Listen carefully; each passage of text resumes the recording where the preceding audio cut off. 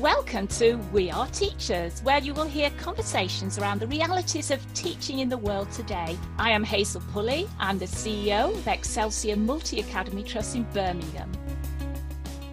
I have with me for you today Detective Constable Jill Squires from the Multi-Agency Safeguarding Hub in the West Midlands.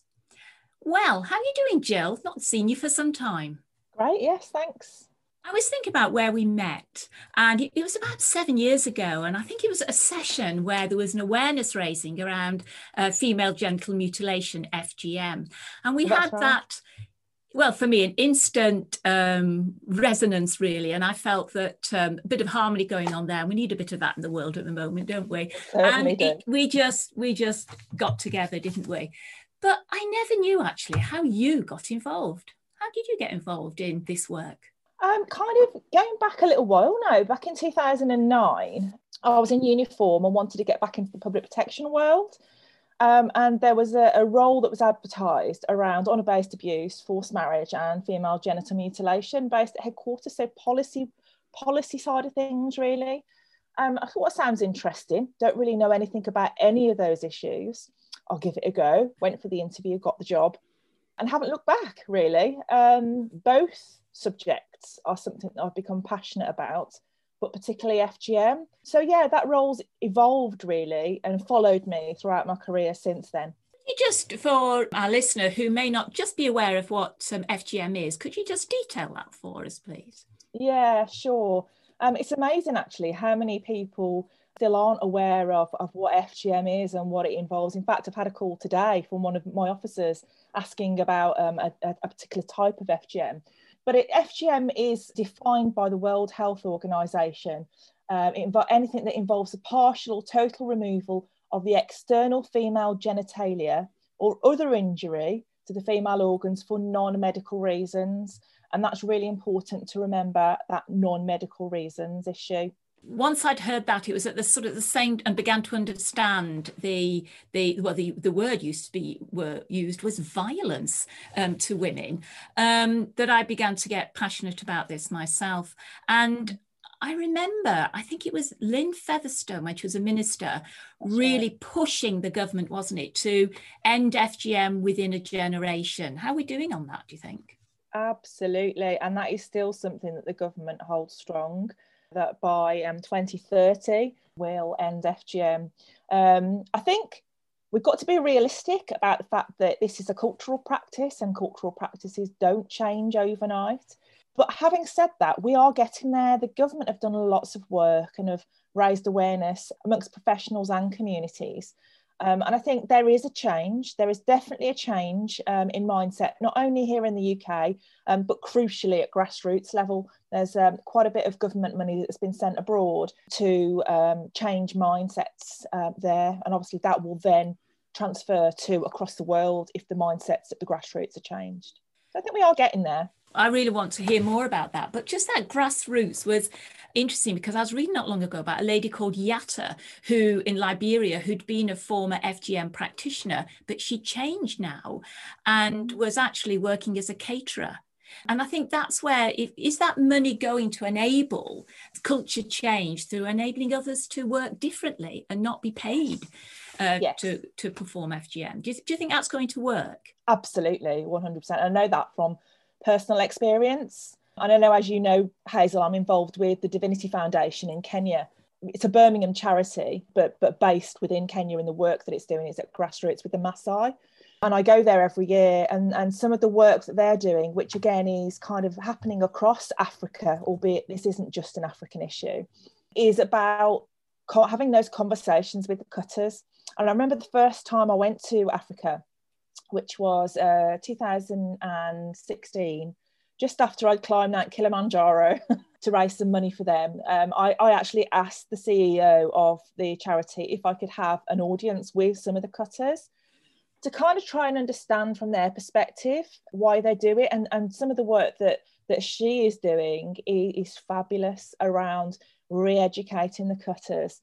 Some of the conversations that I had with the cutters were really eye-opening, actually, and just showed me that the way we can get through is all through education, because what what isn't understood is that the negative health implications from FGM are caused by FGM, and also knowing that cutters are doing this primarily because it's their income.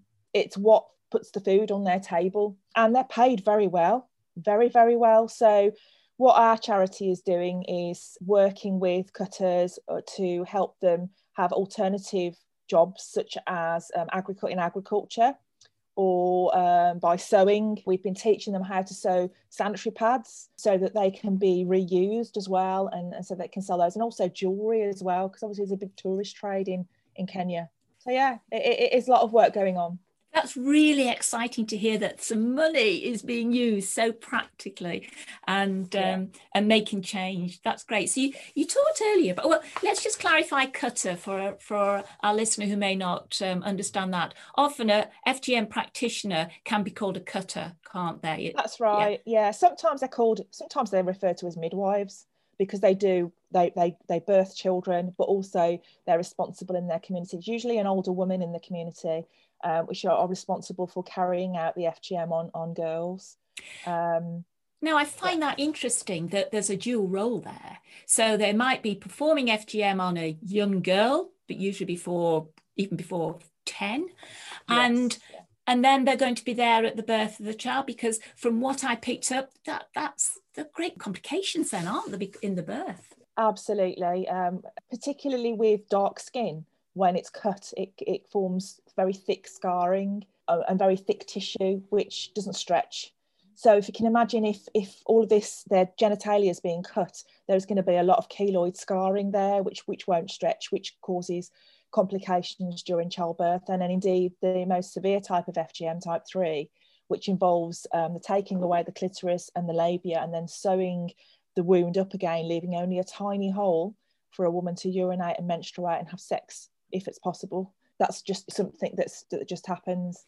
And that's really hard for birth afterwards. But not only it causes the women, I remember from talking to many survivors, as some of them like to call themselves, and I understand that it really causes a great deal of pain as well. I think we used to talk, and we were doing a lot more work with working around changing attitudes with men. Where have you got there? Because it was quite a passionate thought that if we could educate, and I mean in inverted commas there, men around all these symptoms and issues, it might solve a lot of the problem. Yeah, I think everybody's got to be in the conversation about what is FGM, what are the harmful implications. Everybody needs to be educated. Certainly for some communities, it's done to promote marriageability for a child, and very often a girl or a woman won't be accepted as a marriage partner if they haven't been cut. So a family will do that at what they perceive as love for that child in having that child cut. But what we've said is, if a man is asking for an uncut woman, then the practice will stop. But again, it's about teaching the men the implications for a woman and for his potential future children. And so it's about community mindsets changing within the communities. But it's really difficult as a white UK woman going into a community, which this is a traditional, very long-standing custom that identifies them in part of their culture. For me to go in and talk to them about this is very difficult. This is why we need to be empowering communities to be able to change within. Yes, I quite agree with you there. And I think when I used to work with many of the parents at one of our schools, raising awareness across different ethnicities, I was always most careful, and it was from talking to you, that we didn't judge, because judgment has no place here because of the cultural longevity of this. I mean, we're even talking Pharaoh time, aren't we? Absolutely. It's believed to date back to the pharaohs, that's right.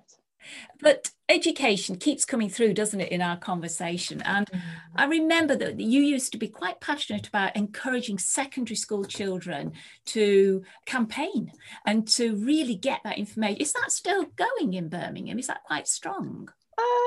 Yes, it is. But I think the result of, COVID from the last 12 months and lack of funds, really, kind of as I don't think we've seen it as much as we have done in the past, Hazel. But it's definitely something that I always want to encourage, because that, you know, we've got to be educating our kids in schools to be able, because kids very rarely will know this is going to happen to them. So we need to educate them so they know to be able to raise the alarm if they're worried. And who's best to do that to other kids is kids themselves. You, I know, have had dealings with Integrate Bristol as it was, and Integrate UK as it is now. And that is an organisation which is focused on the children, delivering that education to others. And I know Integrate still do that to other schools within the UK. They have funding to do that. So I just think it's really impactful when kids are giving that message to themselves. Yes, it is. And the education that we put into primary schools in Birmingham, I went on tour with Lisa Davis, our operating officer, and we walked one summer all the way around delivering a lesson pack. And it was for 10, 11-year-old girls and boys. And that was one of the hardest things to motivate some schools to do with boys. It was real challenge. Yeah. But a story is that one of our boys went home and spoke to his mum, who had a great relationship with, and said, "This didn't happen to you, did it, my mum?" And she couldn't tell him because she knew how desperately upset he would be. She said she would later, because I challenged her and said, really, just what you've been saying, but where will we go if we can't open up?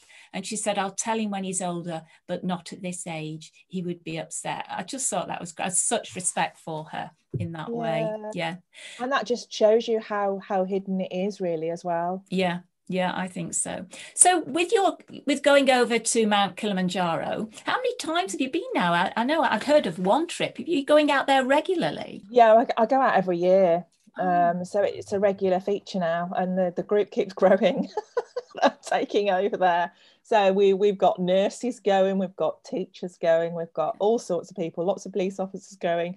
And generally what we do is part of, when we obviously all pay for ourselves and we take annual leave to do this. It's not a part of our role. And we will pay so much money, and that will fund some projects to do with the community whilst we're over there. They've also got a rescue centre of 30 girls. So the money that we raised climbing Kilimanjaro managed to build another accommodation block so they could have more girls there. And that is just amazing. It's all self-sustained. So yeah, when we go over, we do loads of work within the community. We go out to the community, so to the little Maasai huts and the little villages, talking to groups of men, because obviously you can't work with them together out there. You have to work with men. So we'll literally be under the trees with Kilimanjaro in the background. Absolutely amazing. You have to really pinch yourself that you're having these conversations. And then we go into schools as well, and we talk to the children. We deliver food packages. We do, as I say, we invite children from the local villages into the rescue centre where they have a 3-day retreat. Football match, which is, we encourage local teams from different villages, and it's all about FGM and messaging about FGM. All the football shirts have anti-FGM messaging on, and they play for a trophy, which actually is in memory of one of my colleagues who we lost on Kilimanjaro. So they play for that annually. It's very competitive, let me tell you. And they also get some money as well. And last year we asked, because it was predominantly men playing the football games, and we challenged them that if they were to bring a female team from their village to compete this year, that they'd get extra money. So it's just about encouraging them to empower women and be seen as an equal. And what's the impact? What's the impact of these football matches? Oh, it just gets everybody talking, doesn't it? You know, I think it's really difficult to measure the true impact of it. I mean, what we hear is that they don't want to practice FGM anymore, and that the men are really thinking about it, because ordinarily they wouldn't be involved with it. It's the women that carry out this practice. They just know it happens and just kind of acquiesce, but it is for them really. So yeah, I think things are changing. What we're told by them is that attitudes are changing, and we hope that's the case. So when you say it is for the men, you're saying you're going back to that marriageability. Yeah. So yeah, and it's enabling them to understand that it's not, that is not the key to the happy marriage, I suppose, really. Absolutely. That's absolutely. Real wide conversation I imagine you have to have. With the girls who you've used the word refuge. So how do the girls go? How, if it's seen as a refuge, how do they get themselves there? What makes them go? Organisation that I work with does work with the police. They've also got a good relationship with the park wardens because it's in the middle of Amboseli National Park. So literally you're surrounded by wildlife. You can tell it's quite a dangerous place to be. And we know some of the girls from the rescue centre have literally run away from their villages into the wilderness because they know it's going to happen, because it's happened to their older sibling or auntie, and they've become aware of it, and they've run away from it. The park wardens have picked them up and taken them to the rescue centre. So yeah, either one of those ways really. Nav also works, that's the CEO, works with community members in the villages, and very often she'll have a tip off from one of the village members to say that it's going to happen, and then they'll go and do a rescue mission. Which is amazing, and saving those girls from FGM. But, you know, this is a challenge because, could I say, you're interfering in family life. You're going right to the heart of someone's family. And, you know, I don't know how I'd feel if somebody interfered to that level. How do you deal with that? Yeah, it is difficult. And it's a real balance, isn't it? But FGM has to be seen as child abuse. It's violence against women and girls, and it's harmful in every aspect. And, you know, once FGM is carried out, that's it. You know, there's no going back, and those implications are going to be there for life. Not only the physical implications, but the psychological implications as well. And I think even where children can be removed to the rescue centre and then that risk assessed, because they also have a social worker at the rescue centre who is employed, and then potentially girls go back to their families later on. It might only be for a short period of time at the rescue centre. So yeah, but it's all governed by the authorities and everything. It's all above board and you know, regulated as far as it can be regulated over there. So have you got any sort of anecdotal stories really of a child where it made such a difference to them, and have they come back and told you? Do you get any feedback from those girls who were saved from having FGM? Do they come back and work with you, or do they say, you know, it's changed my life, I've gone on to do this? What happens with those girls? I think having been two kind of sides to this answer really. The one side is when I'm over there and we're having those 3-day rescue, those 3-day camps, if you like, at the rescue centre with girls from the villages coming in, as well as having our rescue centre girls there, you can absolutely see the difference between the two of them and how confident and how able they are to say no to things. They feel empowered to say no, and are working with the girls from the villages so that they feel the same. So in that, you can absolutely see the difference between the girls from the rescue centre and the inputs that they've had, their positivity and ability to challenge. But not only that, some of the girls, as they get older, some of the girls have gone to schools in Nairobi where they're sponsored to go to the particular schools.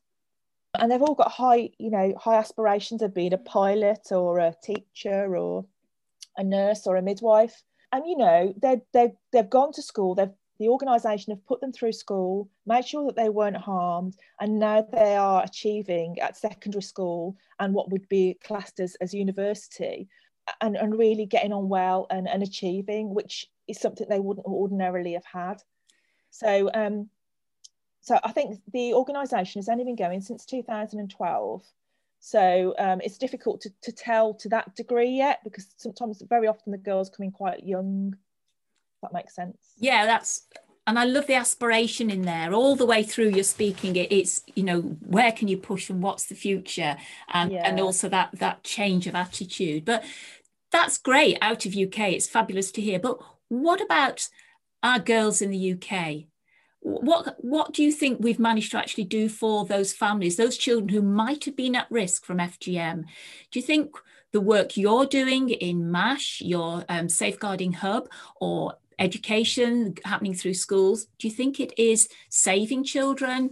Do you know how many you might have saved from FGM? I think it's really difficult, and the press very often come down asking why we haven't had prosecutions. We've had one, you know, in all the time that it's been against the law, and there are many reasons for that, and we've touched on some of those already about the fact that it's so hidden.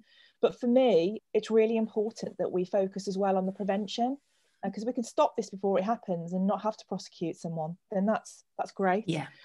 We have got FGM protection orders, which were brought in 2015 by the government. They kind of shadow the forced marriage protection orders, which were brought in at the end of 2008, which were very successful, which we can put these protection orders in place to make sure that behaviour is managed so that the children are protected. It can include taking away passports if we feel that's necessary. If they are to go abroad, we can ask that it's for a limited period and they inform somebody when they get back so that we can speak to the child.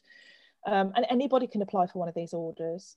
You know, the family themselves, because we know that things are changing. We know that mindsets are changing. And it might be that mum and dad don't want this to happen, but they're getting pressure from extended family or community, and they can apply for orders themselves. But in terms of quantifying how many we've protected, that's really difficult, because I think every agency has got a part to play, and it's not down to one agency to make change. It's about us all working together, and that's how we'll end FGM. I within a generation too, hopefully. I quite agree. What part can we as teachers play? What should we be doing? What could we do more? I think there's a reluctance, as kind of you alluded to, really, in talking about FGM for many reasons, I think, within schools. But I think it's such an important thing to talk about. And teachers have an ongoing relationship with parents. So it's about encouraging that trust and confidence within teachers so that they can talk to them. I think the other thing as well is that we know that we have cutters here in the UK. It doesn't just happen abroad. We have intelligence to suggest that we have them in Birmingham, Coventry, you know, other parts of the UK. We don't know who they are, otherwise we would have acted on that. But the more it's unlikely that a community member is going to come to me as a police officer and tell me who that is. It's more likely to come to the attention of somebody who's got trust and confidence of that community member, which could be a teacher, it could be a health visitor, you know, it could be a midwife. But it's about us all working together to be able to identify who they are so that we can go and prosecute to take them out of action from cutting all of those girls. If that makes sense. Yes, and I do think it's real improved training for our teachers, and I think they will, you know, be putting their hands up for some. It's statutory that there has to be that training every year, but it's the depth it goes to, isn't it? And it's that knowledge that there's that very stereotypical view, isn't there, of a family or a child who might be at risk of FGM, and we need to change that because it's, I mean, how far spread is it now? What do you mean? Which countries would you say it's quite prevalent in presently? Well, what I would direct you to is something that's constantly being updated is the National FGM Centre, which is run by Barnardo's. They have an interactive map on their website, and you can click over whatever country it is you're looking at, and it'll tell you like percentage of FGM which is carried out, what type of FGM it is usually, what the age range is usually. Again, my caveat with that is don't stick to it rigidly. If you've got a child that's outside of that range, or if there's a country that's not shaded, there's no research, don't think that it's not happened, because obviously this is something that's evolving. But I think in answer to your question, obviously the 30 countries in Africa who we know and have research on that carry out FGM, and if you want more information about those specific countries, 28 Too Many is an organisation that carries out research. They've got some great research into each of those individual countries available free of charge. But also, you know, the Middle East, so Iraq, Iran, Yemen, Syria, all of those countries we know practice FGM. Indonesia, you know, parts of India and Pakistan, the Dawudi Bohra community practice FGM. And there's, if you look on the National FGM Centre website as well, you'll see pockets of Russia as well. It's highlighted. Again, that is predominantly the Dawudi Bohra communities that are living there as well. So it's something we're constantly learning about, and we need to keep an open mind. Well, that awareness is something I want to really push through with teachers wherever I am. I often bring up the work that you did and how I became involved through Birmingham Against FGM as well. I'm just thinking now, Jill, of a teacher who may have a real concern and worry about a child in their class. Who would they turn to? I think initially, obviously they would have a designated safeguarding lead within their own school. They can also have a conversation with their local MASH, the Multi-Agency Safeguarding Hub. But also there's organisations like the National FGM Centre, or the NSPCC have an FGM helpline for communities and for professionals that's available 24/7, who people can just ask for advice from. So, but obviously if you're concerned about a child, it's important to make that referral into children's services, into the MASH. Ask any questions, that as long as you're asking questions which aren't going to endanger that child and put them at further risk, and then make that informed referral through to children's services. And please don't forget as well the mandatory reporting. So that is if you have a child who, so anybody, a child under 18 who has told you themselves that they've had FGM, or if you're a health professional, for example, what you think is FGM, it doesn't have to be confirmed, then you have to report that to 101, to the police. Okay, thank you. Fab advice there. Thank you, Jill. So I know you, Jill, you will never stop. Yet I know retirement in the police isn't far off, as you mentioned to me the other day. So what will you do when you sort of move out of that police domain? How are you going to continue, or will you continue? Oh gosh, yes. I think this will be with me till the day I die. And my 3 daughters know that as well. You know, they're like, oh gosh, Mum. So yeah, I mean, I'll continue working with the Divinity Foundation, potentially looking at expanding that potentially to become something in the UK that we can work with and provide services. But again, it's all about funding, isn't it? You know, it's got to come from somewhere. So perhaps I don't have the time to focus on that at the moment because of my full-time role, but that's something I look forward to doing in the future. You know, still going over to Kenya, probably more so than I do now. And kind of just spreading the word more, really. Perhaps even going into schools to offer lessons to children, a bit of consultancy around that, really. I don't know. The world's your oyster, Jill. It's exciting. It is. But I certainly want to be involved in the Divinity Foundation as well. So when you're working that and in thinking how to expand, do think of me. Thank you, Hazel, I will. And thank you for this, Jill. You've been so interesting to talk to, and I really wish you the best of luck on just saving girls in our country, across the world, against FGM. Thank you, Jill. No problem. Thank you for your time, and thank you, everybody, and good luck. We can end FGM together. We can.